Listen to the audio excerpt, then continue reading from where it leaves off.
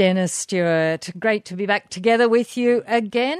And today we are looking at a recent decision which has meant that the rebate on consultation fees for herbalists and naturopaths has been removed. Yes, Jane, that's an issue. It has taken effect as from this month and is the result of deliberations at the government level on the private health funds, if you like, and investigation into what was called complementary therapies, determined that a number of them, including herbal medicine and naturopathy, were no longer eligible for reasons that we'll not go into, but essentially that they were not capable of sustaining, I suspect, or in my opinion, some of the rigorous requirements that the government bodies, investigative bodies, put on the complementary therapies. I have an opinion on that which I'd love to share with listeners because I think this move was unfair. That's my opinion. So that's where we're going to start with. Well, we'll start with that. We'll toss things around and see where we go. Starting off with talking about rebates for consultations being removed. Look, quite recently, yeah? It's only recent. It started this month. And just to bring listeners up to speed, for many years, majority of complementary therapists have had an arrangement with private health funds such that those members of private health funds that paid for ancillary benefits were able to receive a rebate, or I call it a refund, on their consultation fees when they saw people such as myself and others that practice complementary medicine. I believe that has worked very well. It was something that didn't exist when I first started practice 40 years ago. In fact, in a signboard that's still on my desk at New Lambton, I have not changed the sentence which said that refunds from health funds are generally not available. That tells you what it was like 40 years ago. So it's something that came into being a number of years ago. I welcomed it, but I'm one of those that feel that, it's not as big an issue as some would have made it. I'm more concerned about the decision that led to the curtailment of rebates, the insinuation that many complementary therapies were not valid, that couldn't be substantiated, or weren't significant in the context of modern healthcare. That's my interpretation of the findings that were made when the complementary therapies were investigated. By the way, not all complementary therapies, if you like, lost the rebate. Massage therapists, nutritionists, and some others were considered to be worthy of being left in the system, if you like, and I welcome that. I'm disappointed that herbalists and naturopaths have missed out, but I'm more concerned, as I've already said, about what seems to me to be the reasons for taking the rebate away from complementary therapists, particularly herbalists and naturopaths. And I come back to the point that it seems to me, and I could be wrong, but it seems to me there is the insinuation in the decision and the findings that what people like myself have been doing for 40 years is in fact invalid. That troubles me because I have watched the transit of complementary medicine over 40 years, and I've seen the incredible advances in professionalism, particularly in naturopathy and herbal medicine. I have seen the basis for the practice of herbal medicine and naturopathy expanded dramatically, and even on this program we have frequently mentioned some of the literature, the modern literature, that is available now that substantiates the modern, increasingly scientific way in which herbal medicine and naturopathic medicine are practiced. It seems to me that was not taken into account. I say it seems to me. I have to be cautious because I'm not being directly critical. I'm just saying it seems to me that a lot of this information, this development in professionalism, the acceptance of naturopathic medicine and herbal medicine by the public, that has been seemingly seen to be not that important. That worries me. This loss of the rebate will have no effect on the ongoing role of naturopaths and medical herbalists in our society. Not one bit, in my opinion. What I'm more concerned about is fighting to fight the good battle, which I've fought for 40 years, to substantiate my claim that professionalism has dominated.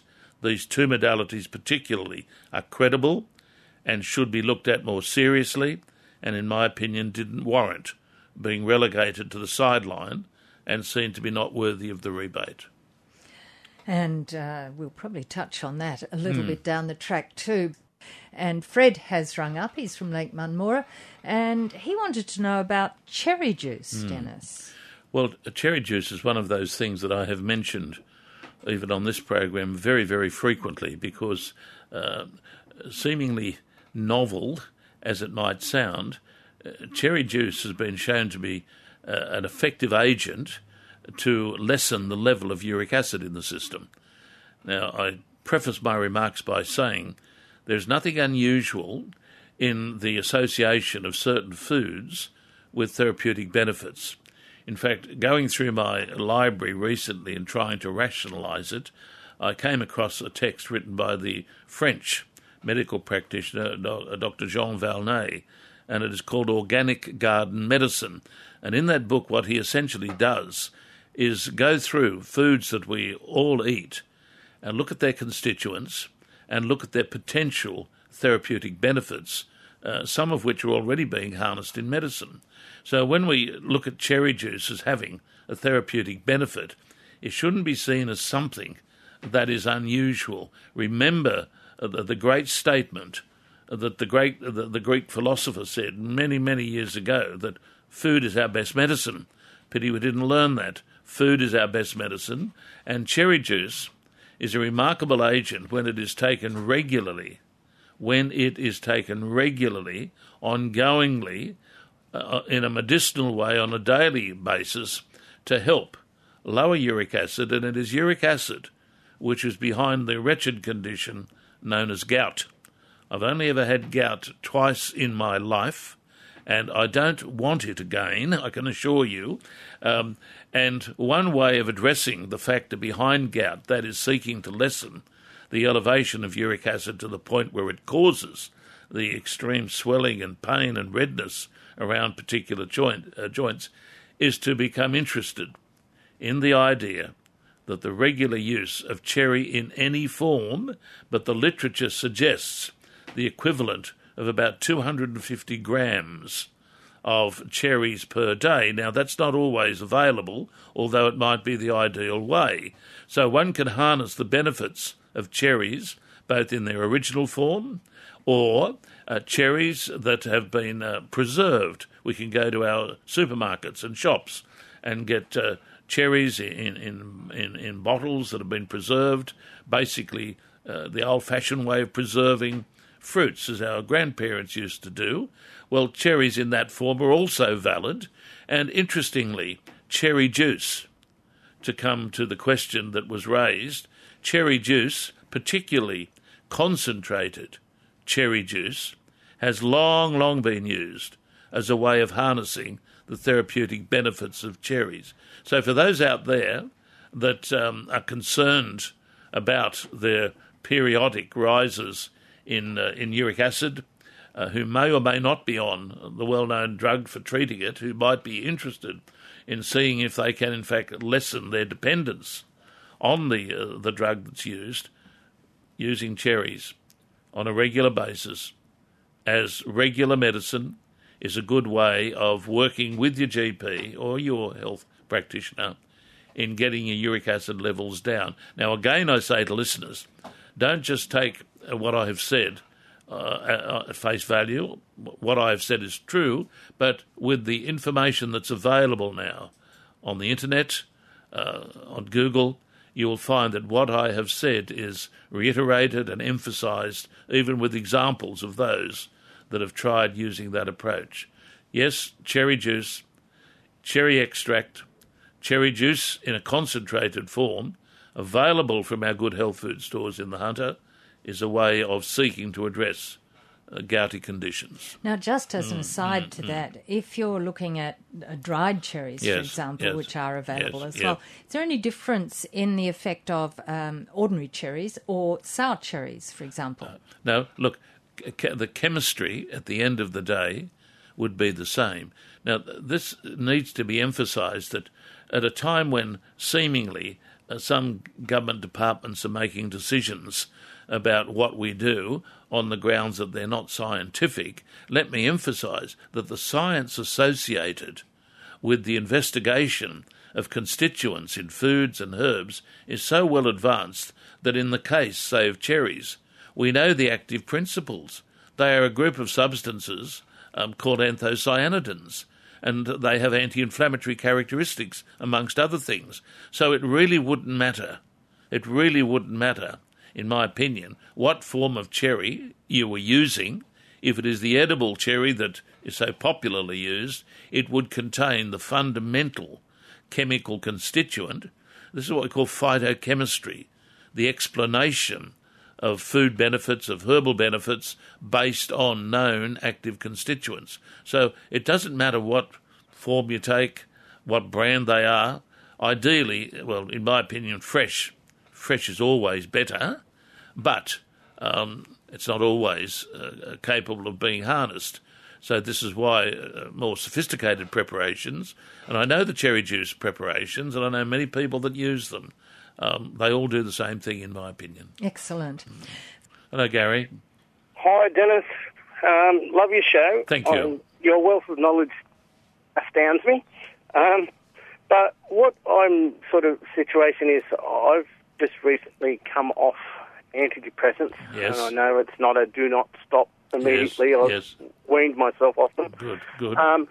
But the situation is, I have noticed the things that it had helped with, and up here, depression is rife, especially with drought and farming and things like that. We're loving the rain at the moment. Oh, yes. The situation with depression, I mean, I'm no medical practitioner, but I do believe a large percentage of it is lifestyle and so forth. Your situation. Now, I work for myself, and I know for a fact that I just can't get up tomorrow and change my lifestyle and the way things are. Yes. Is there anything or something that you would suggest to take, I suppose, as a de-stressing agent? Okay. I've found that coming off them, I wasn't stressing about issues and problems. And I mean, I work for myself, so problem solving is a big thing of my day. Yes. And I've found that stress factor's back. Okay. It does not take long to get that channel open and tuned in and start stressing about things. Yes. And I think that's, I don't know, is there something that you could recommend that we could take on a daily basis to maybe help curb that? Okay. Gary, the first thing I would say is any level of depression needs to be taken seriously, and any level of depression needs to be under medical monitoring. So you have been on a prescribed medication, and I presume in your coming down from that medication, your good GP has been monitoring you and giving you the nod to do so.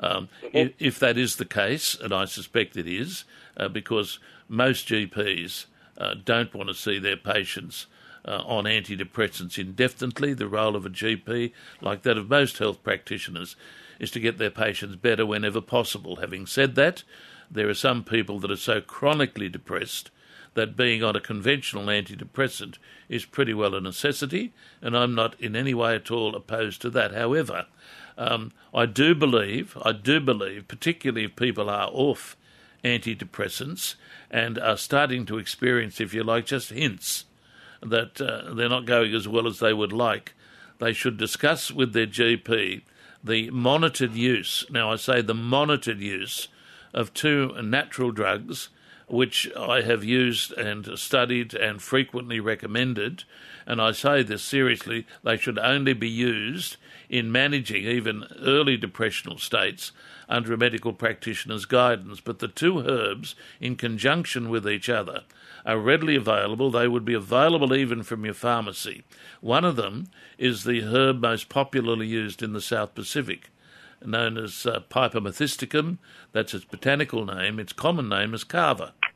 Now, kava, believe it or not, has a profound chemistry which is well known and used to address three primary conditions, of which depression is one of them. There are varying dosages for depression, anxiety and insomnia. So there is a lot of work having been done on kava.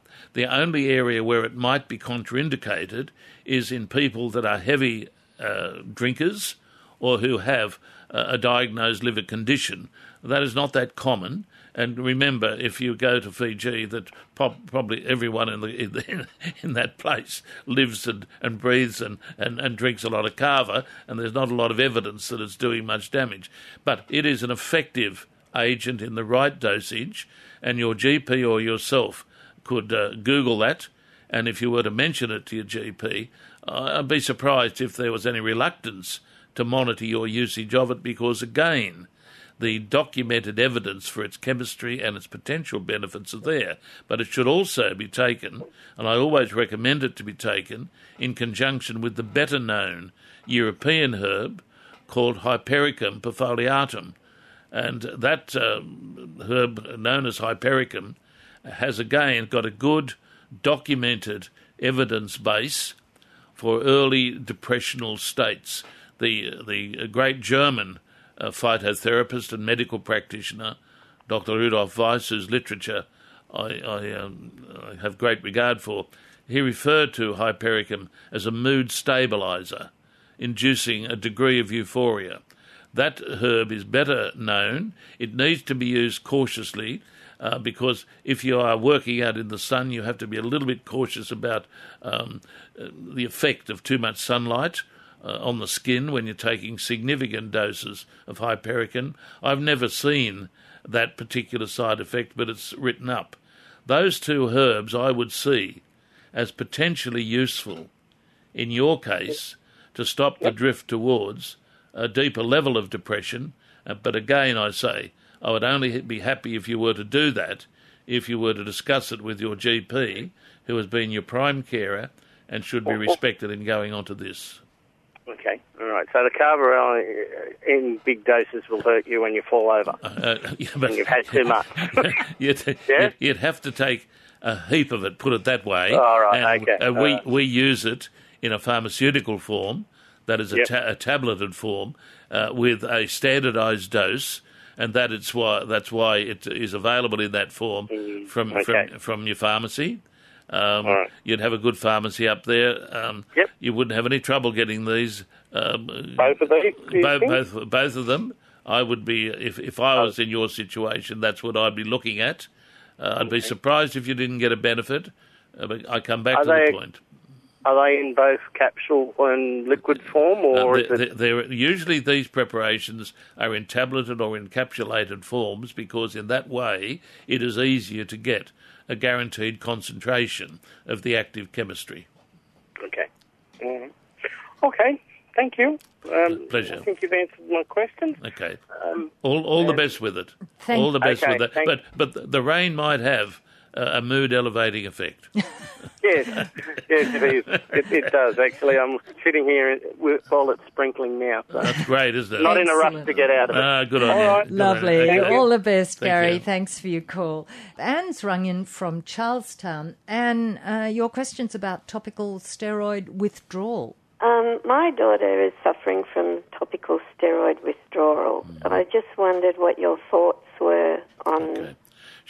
She's been, using cortisone and things like that on the skin? Yeah, she had eczema as a little child and was prescribed cortisone for just behind her knees and her elbows, and progressively got worse as she grew older, and they prescribed more and more, and now, of course, it doesn't work at all, and she's going through the withdrawals from it. Is your daughter receiving any oral medication? Nothing. Nothing She's at just all? trying to do it all on her own. How old is your daughter? 33. Okay. Is she under a dermatologist? Or just a GP? No, she has been to them, but they just want to prescribe more steroids. So. Okay. Look, what I would be doing here in this situation is two things. First of all, a lot of work has been done on the active chemical constituents of the herb licorice. Okay. Now, we started today talking about what I consider to be the assault on herbal medicine coming from certain agencies, and I was saying that that's sad because herbal medicine is increasingly understood by virtue of what we call phytochemistry, that is, the understanding of how the herb works and what it is in the herb. And here we have the herb licorice, which is so well defined that we know that it contains a substance called glycyrrhizin, also known as glycyrrhetinic acid, and that agent has steroidal characteristics. It is not hydrocortisone, and there is nothing in the literature that suggests it has the topical side effects that a chronic long-term use of hydrocortisone or other similar steroid substances might have. And preparations are in the literature which have led to the development of preparations known as the GA creams. Now, you've probably heard me talk about the GA cream on this program. I pride myself on the fact that I reintroduced them back into dermatology in this country many, many years ago and led to the development of what's called the GA cream, which is a cream that looks like cortisone, smells like it, acts to a degree like it, and is particularly useful in addressing what I refer to as the subacute or chronic level of atopic conditions such as eczema. So my first response, where do you live, by the way? Charlestown. You'd have no problem getting hold of the GA cream from a compounding pharmacy. Okay. Or if you can't do that, you can always ring my rooms and I can point you to where you can get it. Now, I know that has worked and I've written a number of papers on it, which you're welcome to have free of charge to read, which will confirm what I have been saying. So that is one option that, in my opinion, should be utilised, either the GA cream or the GA compound cream, which contains a small amount of juniper tar. Now, the other thing is, despite the fact that your daughter has had this condition for quite some time, I would not be happy if she wasn't using some oral medication, and there are a number of herbs which are very, very reputable, well documented for chronic eczema condition.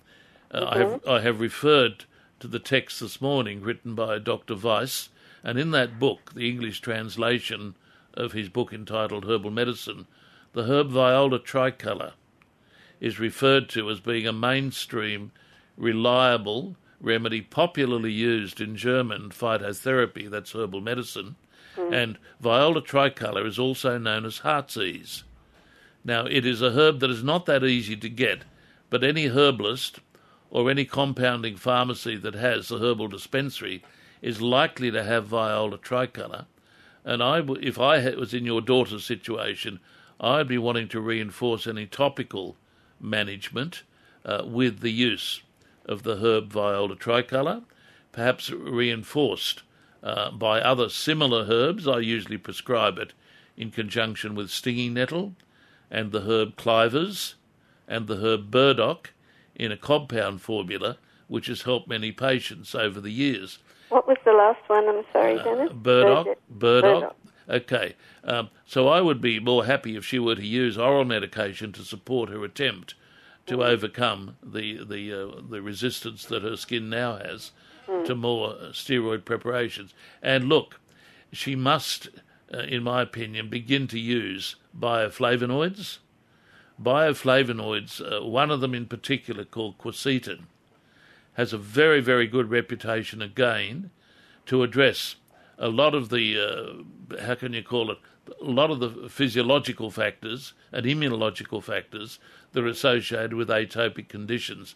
I recommend to all my patients with eczema, dermatitis, that they go on to bioflavonoids that have significant levels of quercetin, and to finalise it, don't overlook a chronic, ongoing use of very significant, elevated dosages of oil of evening primrose. Now, I would be most surprised if, with your daughter's perseverance over quite a few months, she wasn't to see some improvement in the situation. Okay. The GA creams. Yes, and if you can't get information, ring the rooms. I'll send you the articles free of charge, which you can read up on. Right. All the very best for your daughter with that, Anne. This is Health Naturally, and the book that you just mentioned then is the book that has all that information on it. Look, remarkable work. The original name of the book was Organic Garden Medicine by the French doctor, on the text is written Jean Valnet. I presume you're better than this than what I am. I presume it's Jean Valnet. That was the original name. It's also available under the name of Healing Yourself with Fruits, Grains and Vegetables. I'm sure you could get the text probably from Amazon or Book Depot or a good second-hand bookshop. Lorelei in New Lambton hunts a lot of stuff for me. Excellent little bookstore which sources a lot of these things that I mention. If you have trouble, contact me. We'll get it for you. For any listener that's interested in what you can do with food, this is a gem, and I lectured from it for many years when I taught a course called Food Therapy. Health Naturally and Dennis Stewart, and taking your calls. Bob's rung in from Clarencetown. Now, Bob, dry eyes is what you want to discuss with Dennis. Yes, that's correct. Hello, Bob. How are you, Dennis? Good. Tell me something about your condition. Last week I came in on the end of you talking about dry eyes. Yes. And you mentioned fish oil and flaxseed. Flaxseed oil. That's correct. And I was just after what sort of dosage. You said a high dosage. Okay. I've said this before on this program. Those two supplements I recommend a lot for the various indications that they're used for, but unfortunately, in my opinion, most people that use these oils don't use them at an adequate dosage level.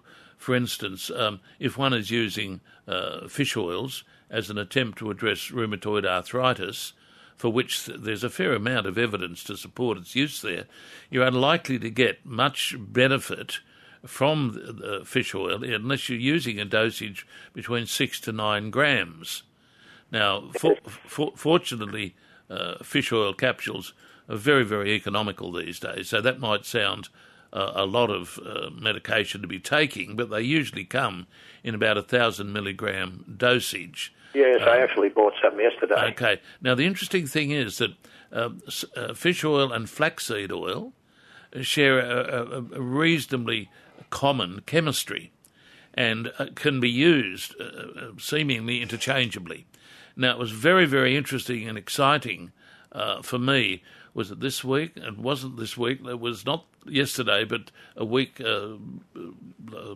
earlier, on a Thursday, I consulted on Thursday, when a lady presented for another condition, but in so doing mentioned that she had categorically resolved, her dry eye condition, which had existed for quite some time, by taking elevated dosages of flaxseed oil. So, in fact, when I saw this question came up on the board, I mentioned this case to dear Jane here, that despite the cynicism that might be directed at this, the common, well, not common, but I think the general medical attitude is that apart from palliative therapy using drops, etc., in the eyes, there's not much you can do for it. Well, here again, I see over and over again many people with dry eye conditions, not all, but I see many, many people who have used either fish oil or flaxseed oil claim that they have had significant relief from the benefits of using either one of these two preparations. Right. So stick with those elevated dosages.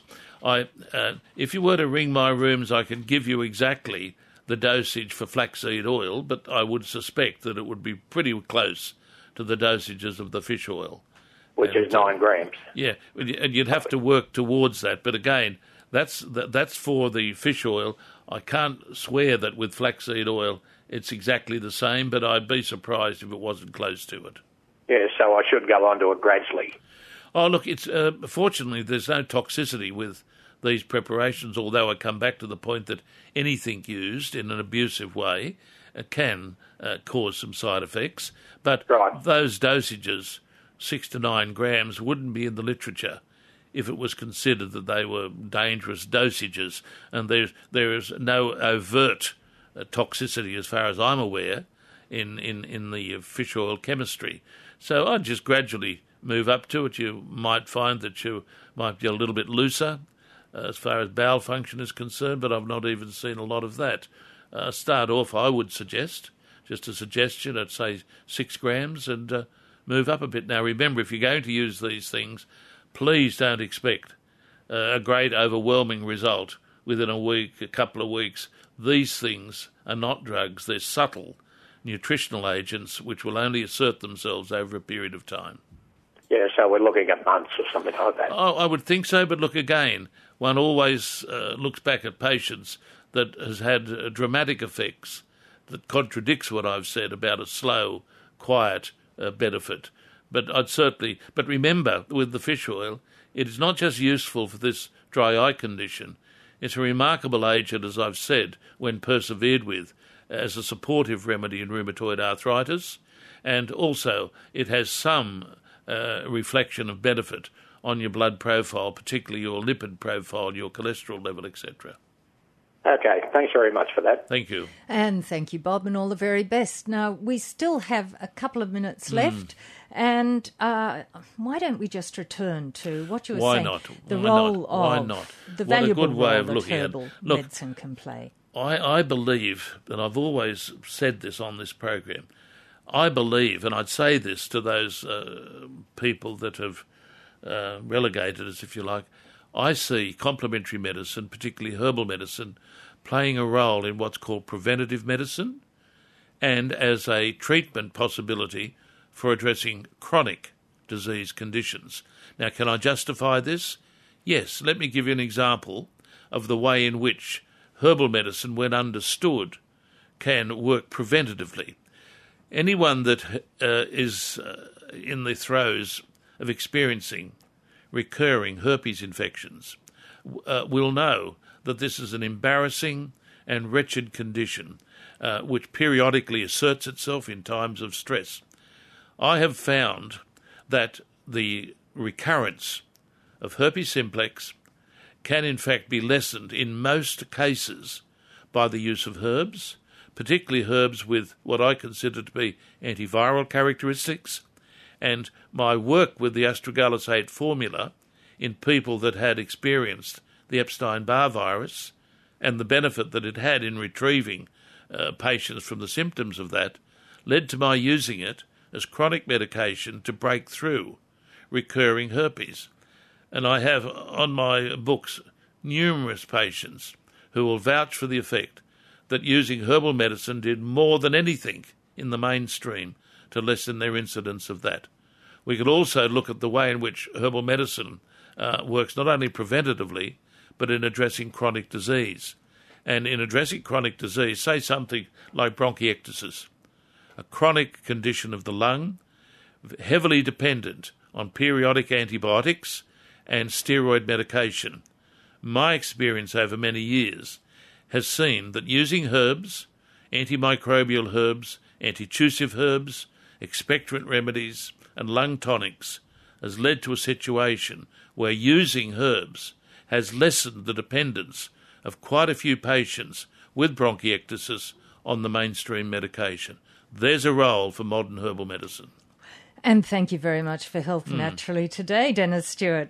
We look forward to more next week, next Friday, after the midday news on 2NURFM.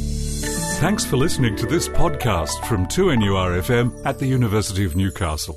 Topics range from gardening to health, well-being, pet care, finance, business and travel. You'll find them all at 2NURFM.com.